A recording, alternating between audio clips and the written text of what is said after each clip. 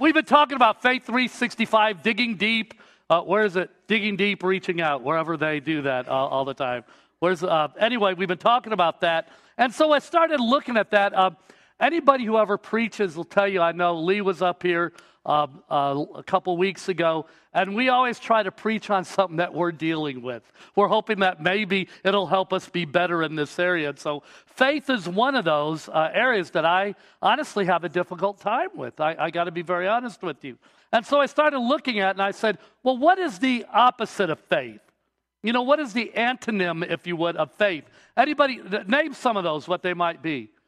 Doubt. Doubt is one that came up there. Disbelief, denial. But that's good. But the one that came out to me the most, and it wasn't in there, it wasn't even listed, but to me, I think the opposite of faith for me is self. The opposite of faith for me is self, because I think I can do it. And you know what? Kind of the bigger the things are, I think God needs my help more.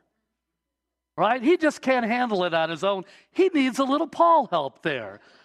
And so I've entitled this sermon this morning, Squeezed. I'm going to ask, come on up, Kelly, real quick. So I got to tell you why I'm doing this. I would usually just do this on my own, but this is my great way to just get back at Kelly for anything I need right now.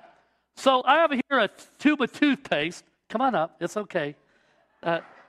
So it is right now. This is her fear. Hold that. I'll actually hold this for you. So here's a tube of toothpaste.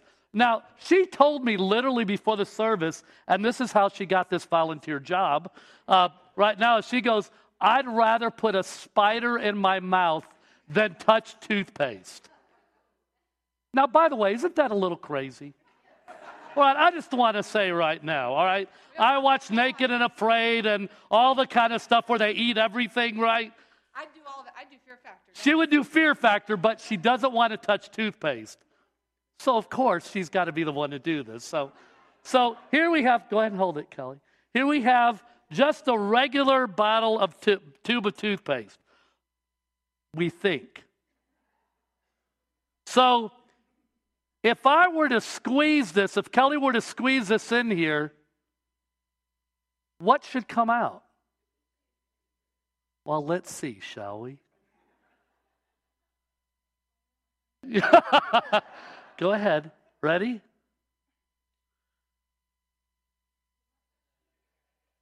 It's toothpaste.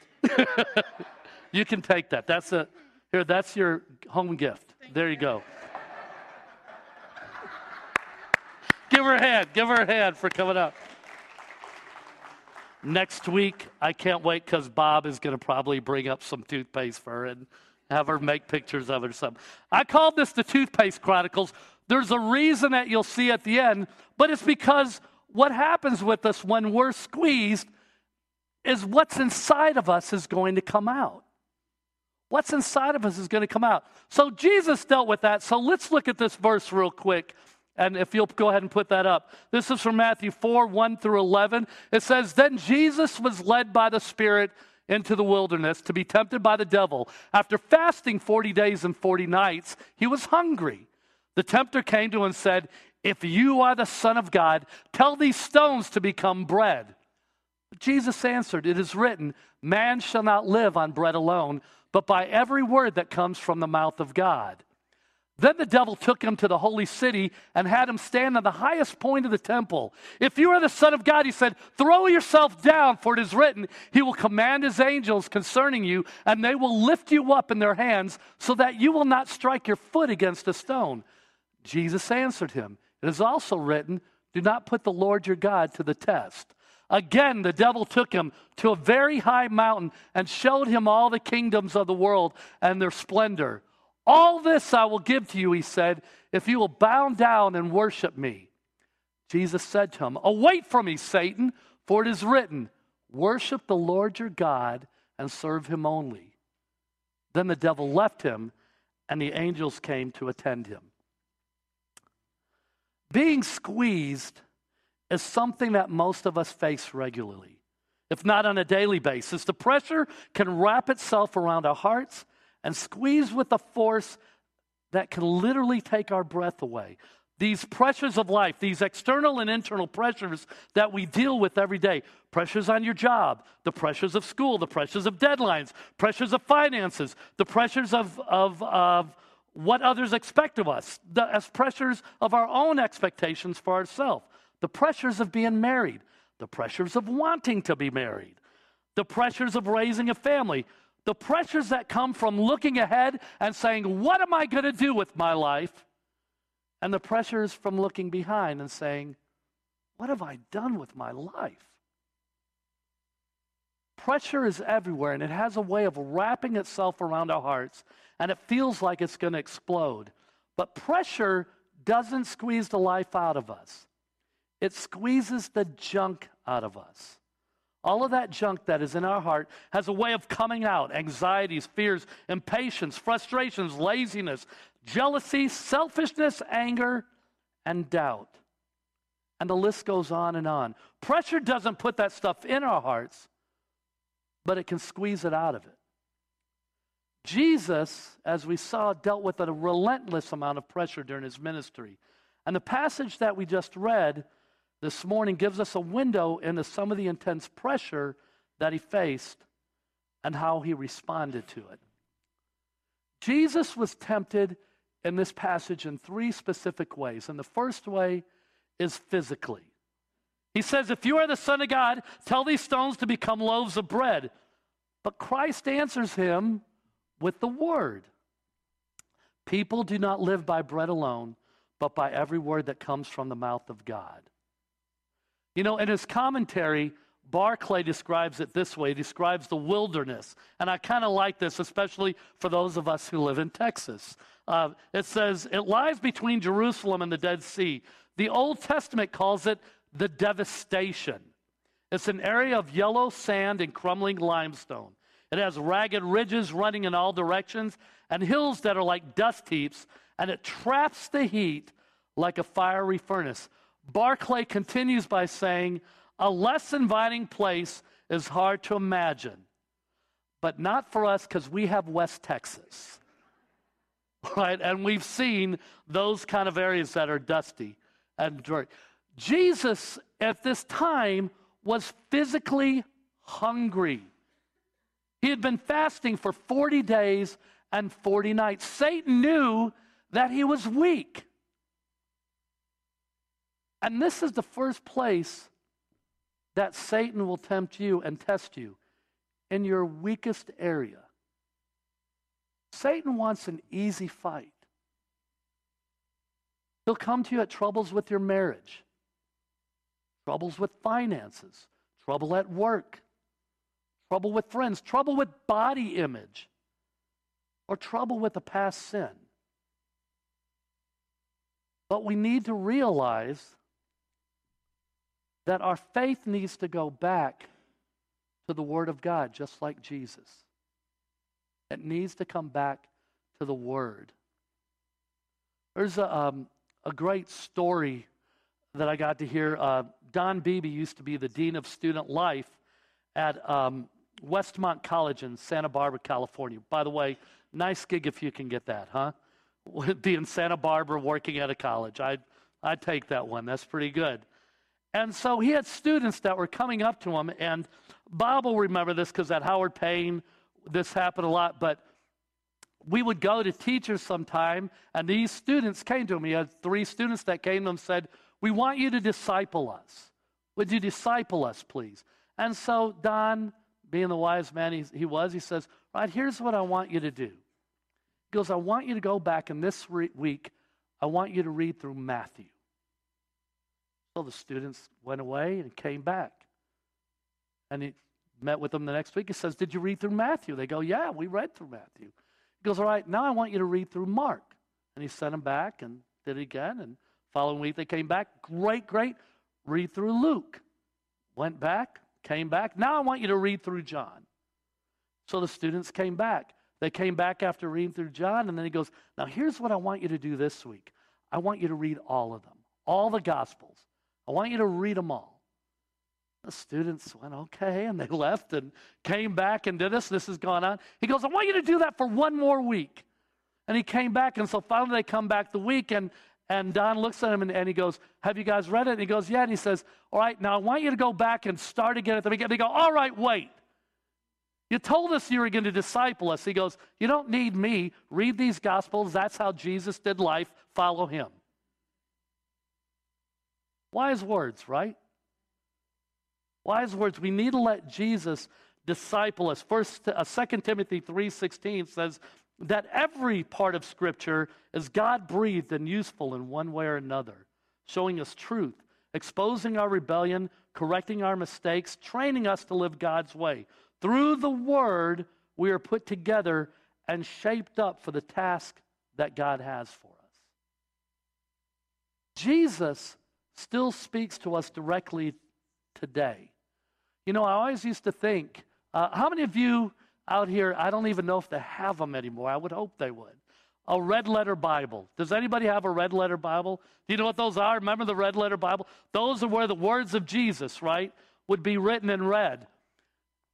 And I used to think that he didn't speak after he ascended. But he did speak audibly to someone. In fact, he spoke to my namesake, Saul, as he became Paul. In Acts chapter 9, the Saul to Paul conversion, after the ascension, he says to Saul, I am Jesus with whom you are persecuting. And he said this in an audible voice. And what I want to say to you is, make your life a red letter life. Let Jesus disciple you. Dig into his word. Let him speak to you through that. Make your life a red letter life where he speaks to you daily in that way. The second way that Jesus was tempted was spiritually. He said, if you are the Son of God, jump off, for the scriptures say he will order his angels to protect you, and they will hold you up with their hands so you won't even hurt your foot on a stone. Jesus again answered Satan with the word, you must not test the Lord your God. The enemy knows the scripture and realizes the seriousness of this battle. It is our responsibility to know the word. And this hit me. I'm going to be very honest with you and have a confessional moment here, if you would. I've only read through the scripture. I've been a Christian since I was 17 years old. And I've read through the Bible twice. Only twice. Really read through the Bible. That's a horrible testimony. Have I done studies on different books? Yeah. Have I done everything? But actually committed to reading the Bible. Only done it twice. You know what the part that is more sad about that is? I'm actually doing good as far as Christians are concerned. Most Christians have never read through the Bible. They've never done it. They've read pieces of it. But as bad as I am, and only of doing it twice, most haven't. We haven't embraced the importance of the Word and what it is. There's a doctor I work, a lot of you know this, you saw this week online. I work with a lot of nonprofit groups in different areas. Some are ministries, other areas. And one of them I worked with was a ministry called Inner City Health Center in Denver, Colorado. And they were a medical and dental clinic for the uninsured, and physicians there were the ones who actually came in there, would volunteer, and they're Christian physicians. Great. So the Christian Medical and Dental Association president, Dr. Jim Smalley, was one of those doctors, and I remember meeting with him to just confirm that he was going to be able to work with us and become one of our doctors, right?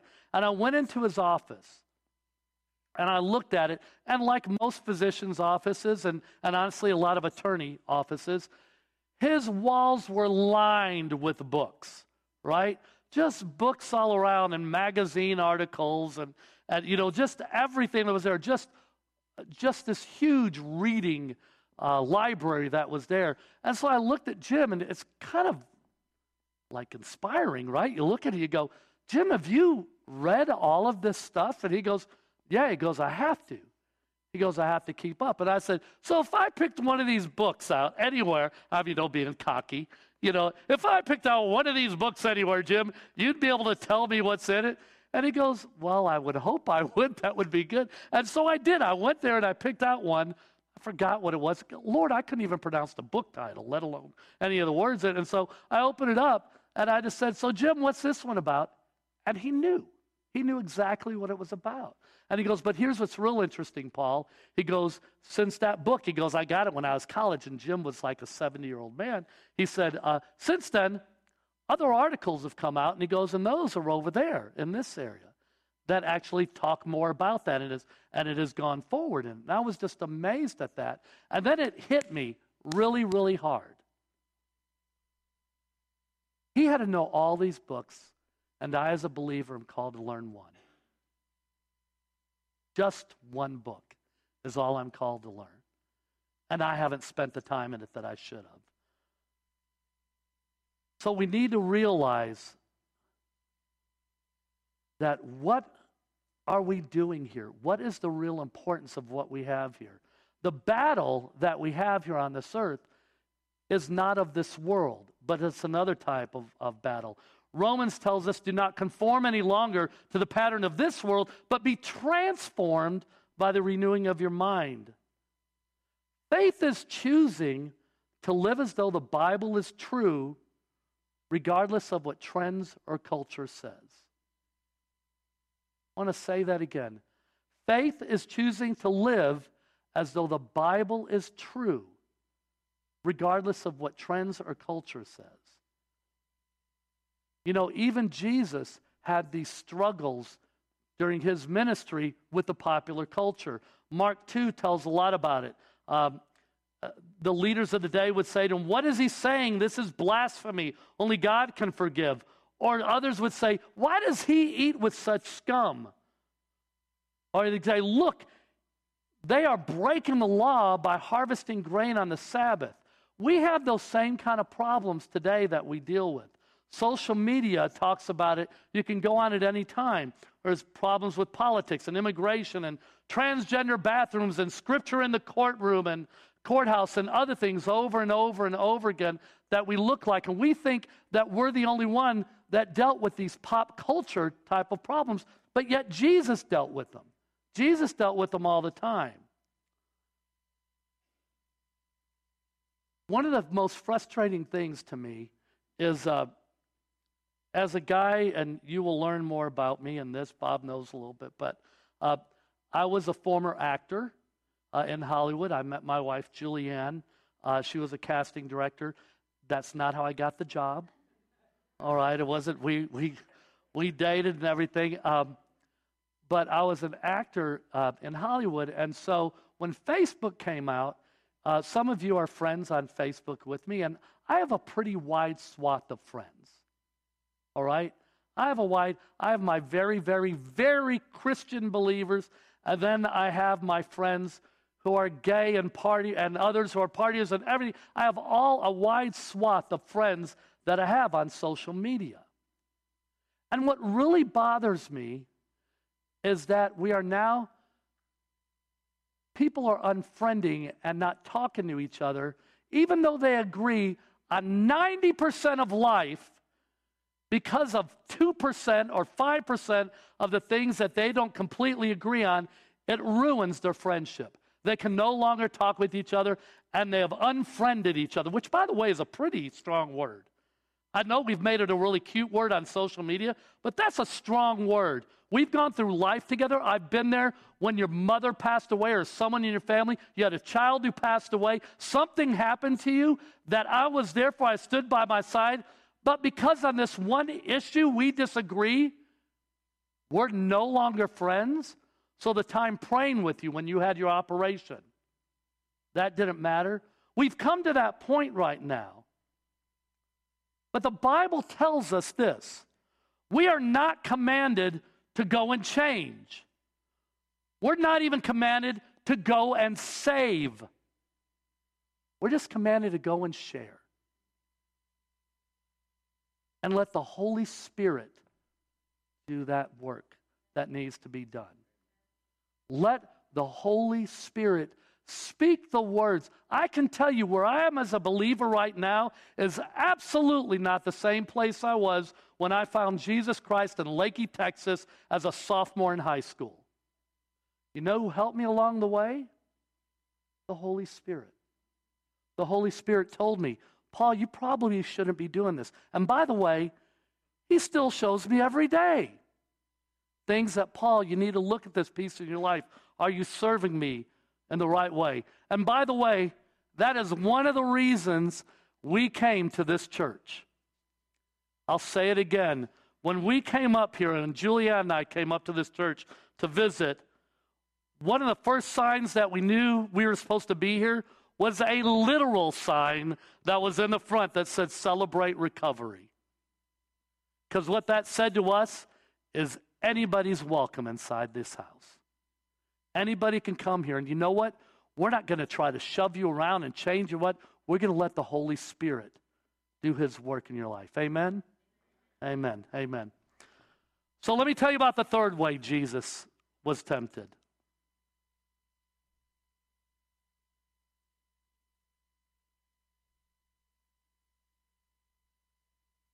Let me go back and say one other thing. I had the opportunity to be part of the Collin County Prayer Breakfast a couple years ago, and on this subject, Sheila Walsh had a great quote, and this is what it is. Christians are shouting answers to questions that no one is asking. That really hit me. Really hit me. We're shouting answers to questions that no one asking, but you know what? There are questions that people are asking, aren't there? There are questions that people are asking. People are asking, how do I get clarity in my life? How do I save my marriage? How do I help my child who is on drugs? How do I pay my bills? There's a lot of those questions that people are asking that we do have the answer for. We have the answer. We'll share about that in a second. One of the most important things that ever happened in my life, Bob asked this question, it was a couple weeks ago in our class that we're taking, the discipleship class. And he asked, what was a specific time that you remember that there was a major change? I went to I don't know if any of you have gone to it, the Global Leadership Conference that's put on by Willow Creek Church. Any of you been to that? It's a great conference to have it all. I've gone probably 14 years I've gone. And this one year that I went, Bill Hybels, who was the pastor at Willow Creek at that time, shared a story and about his life. And at that time, leadership, as it is now, was a really big speaking engagements. There are conferences all over. You guys have seen a bunch of them. And the way, if you've ever spoken at one of these conferences, and I've been able to do it a couple times, when they're introducing the panel, you're standing backstage with everybody else, and you're kind of in a line, and they, Bob Knowles, and Bob walks out and waves and takes his chair, and then everybody comes out. So Bill Hybels is backstage, and I want to make sure I get the gentleman's name right. He's backstage with Bill Cohen, who at that time was the Secretary of State for the Clinton White House. Or Secretary of Defense, for the Clinton White House. And so Hybels is here, Cohen is right behind him. And Bill Hybels tells the story that Cohen was giving him a hard time beforehand. And he goes, Hybels, you and your little leadership stuff, your little church thing and all that. He goes, you don't understand. If I make a mistake, it's men's lives that are at stake. And Hybels, without missing a beat, looks back at him and he goes, oh, if it was only men's lives. If I make a mistake, it's men's souls. Damn, that hit me. I was like, drop the mic, Uncle Bill, right? That was a good thing to do. But it hit me so hard because I realized at that point, people, when I go out to lunch, that wait staff may not know Jesus, and they're going to hell. Right? Because let's be very honest. If we don't believe that, then why are we here? Right? We've got to believe all of it and just not pieces of it. We've got to believe it. And so it gave me a hunger to just share my story in everyday life. And those who've been out to eat with me know this all the time. It's funny because at times it's embarrassing, I'm sure. But I always ask my wait staff, I see you guys shaking your head, whenever they come up to the table, I ask their name, and I say to them, you know what? We're about to have prayer over our meal. What can we pray for you today? Just a little bit, just to put it in there, right, and to tell them. I love sharing my story. I'm in a field that does not have a lot of believers in it that I work in, but they all know that I am, and I get to share that story. It is that serious.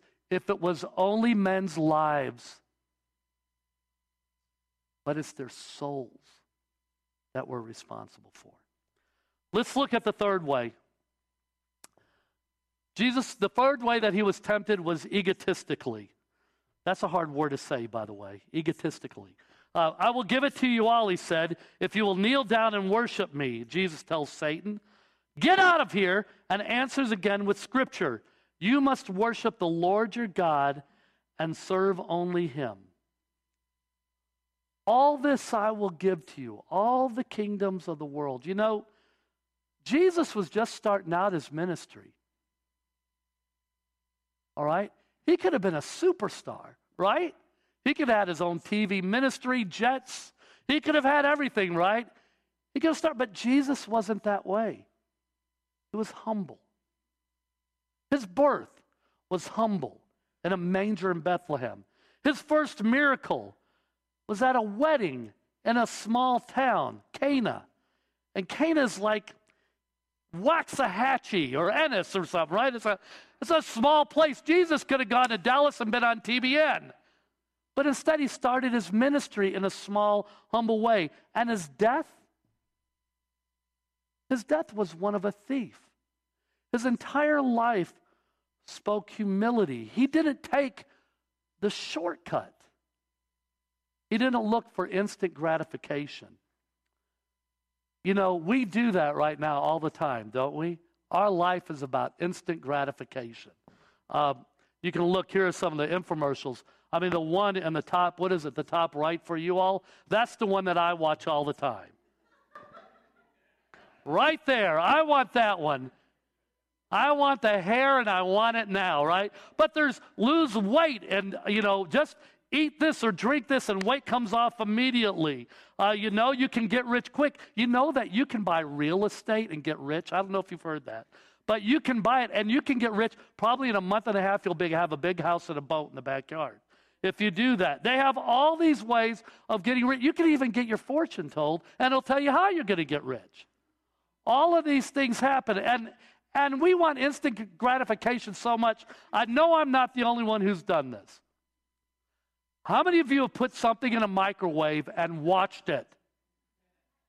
And saying, what is taking so long? What is going on? My goodness. You put it in there and you go, how long is 45 seconds? Is microwave time the slowest increment of time? I'm popping popcorn. Let's go. When I was young, to do one of these, we had to put it in a little pan, right, and do it. And it took time. We never ate popcorn. Mom didn't want to get anything dirty and ruined. Now, I watch a microwave.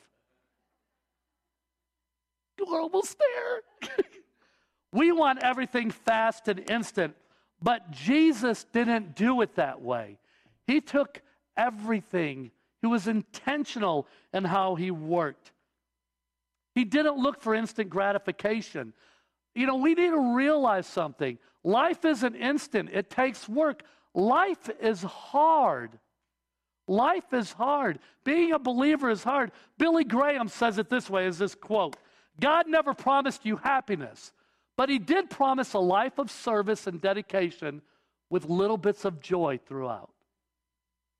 And we all know, I think Bob actually mentioned it a couple weeks ago, that the derivative of happiness is happenings. It's depending on things is happening to you, right? Happiness is dependent on events that happen in your life that make you happy. But we have a Savior that gives joy from within.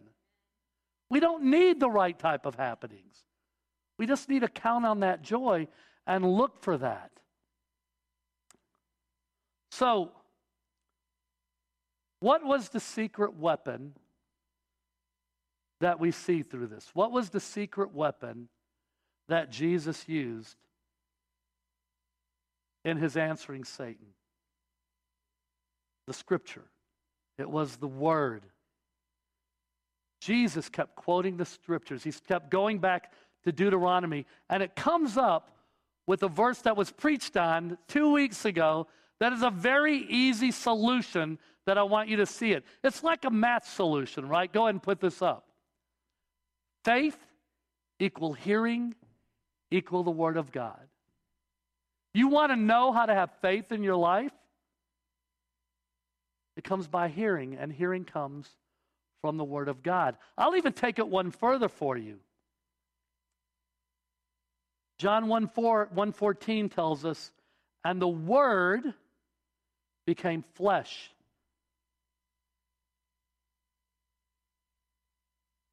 and dwelt among us. So faith comes by hearing. Hearing equals the Word of God, and the Word of God is Jesus. Our friend and our mentor, Richard Jackson, has a great saying that he does, and he tells all the time. He goes, Jesus is still the answer. Now, what was your question? You know, this faith ride of mine has been really interesting as I've worked along, and it comes back to toothpaste. I know everybody was wondering, and poor Kelly especially, what is this toothpaste thing? I just squeezed it. He did it just to get back at me. When I was at a particularly bad time in our lives, we lived in Houston, Texas. And I'm probably maybe oversharing here a little bit. But we lived in Houston, Texas. And I'll just be frank with you. I was doing things that probably I could have used CR. I was not living the right life. So we left Houston and moved to Denver, Colorado. And I had lost everything in our life. We actually put our entire house of furnishings and everything that we had in storage. We drove a Ryder truck from Houston, Sugar Land, Texas, to Denver, Colorado. And all we had in the truck, we had a TV, we had our clothes, we had a twin bed mattress, and we had our two dogs, was Norm and Becca. Longer story, we named them after Cheers. I wanted to be able to walk in the house and go, Norm! So we named our dogs after Cheers. And we made that trip to Denver, Colorado. Once we get there, we lived with some friends for about a month. Julianne and I, we didn't have jobs. We got jobs, and we eventually got to move out into this horrible place and this horrible section of town. Just to give you an example of it, one night we were sitting upstairs in the room that was, Julianne and I slept on a blow-up mattress, and Jenny comes in and tells us that there's guys that are outside underneath, and he just looks at each other and goes, dude, look, I just peed in their trash can. That's where we lived. It was the lowest of lows. And so I come in one night, and I see my daughter there, Jenny, who's here today. And it's hard to tell this with her here. But I come in, and Jenny has one of our moving boxes, a small one, that's there. And she has cut out pictures from like People magazine and Us and all these different kinds of magazines, right? And she has toothpaste. And she's putting toothpaste on the back of these pictures, and she's putting them on the box. And I'd probably stand there and watch her for 10 minutes. And so finally, and I look and I go, Jenny, what are you doing? Are you doing this? Is it a project in school or Something like that. And Jenny says, no, Dad. She goes, making a nightstand so I can put my lamp on top of it because I can't do my homework because I can't see. The father that kills you. That's how I provided for my family. So it was at that time that I started my walk back towards God. Just like the prodigal son, he was there for me. And I just said, I lifted my hands and I said, I lift my hands to believe again.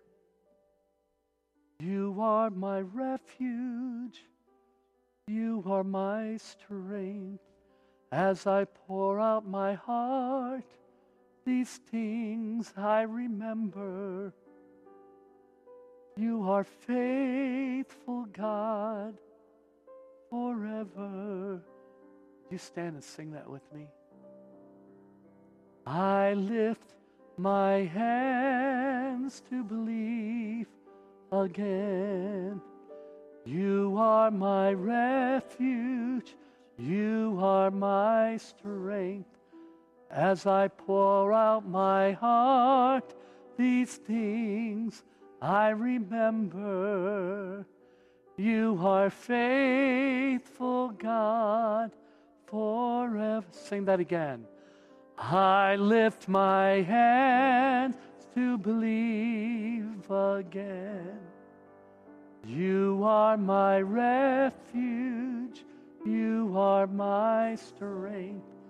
As I pour out my heart, these things I remember. You are faithful, God, forever. Father, I pray that as we go into this time of decision, that, Lord, you will speak to us about places in our life that we're possibly having difficulty with our faith. God, as Pastor Bob is down here, Lord, I pray that people will come forward and pray with him on something that they're needing to get over in their life. Father, there's things physically that you're needing to help them with, Lord. Father, there are things spiritually that you're needing to help them with. And Lord, there are things egotistically. Father, there are areas that we are looking to ourselves to solve the problem. And you have the only solution. And so I pray that during this time, Lord, of invitation, that people will come. And if not come, Lord, I pray they'll sit at their seat, they'll pray, they'll sing, but God, that you will deal with us in this moment.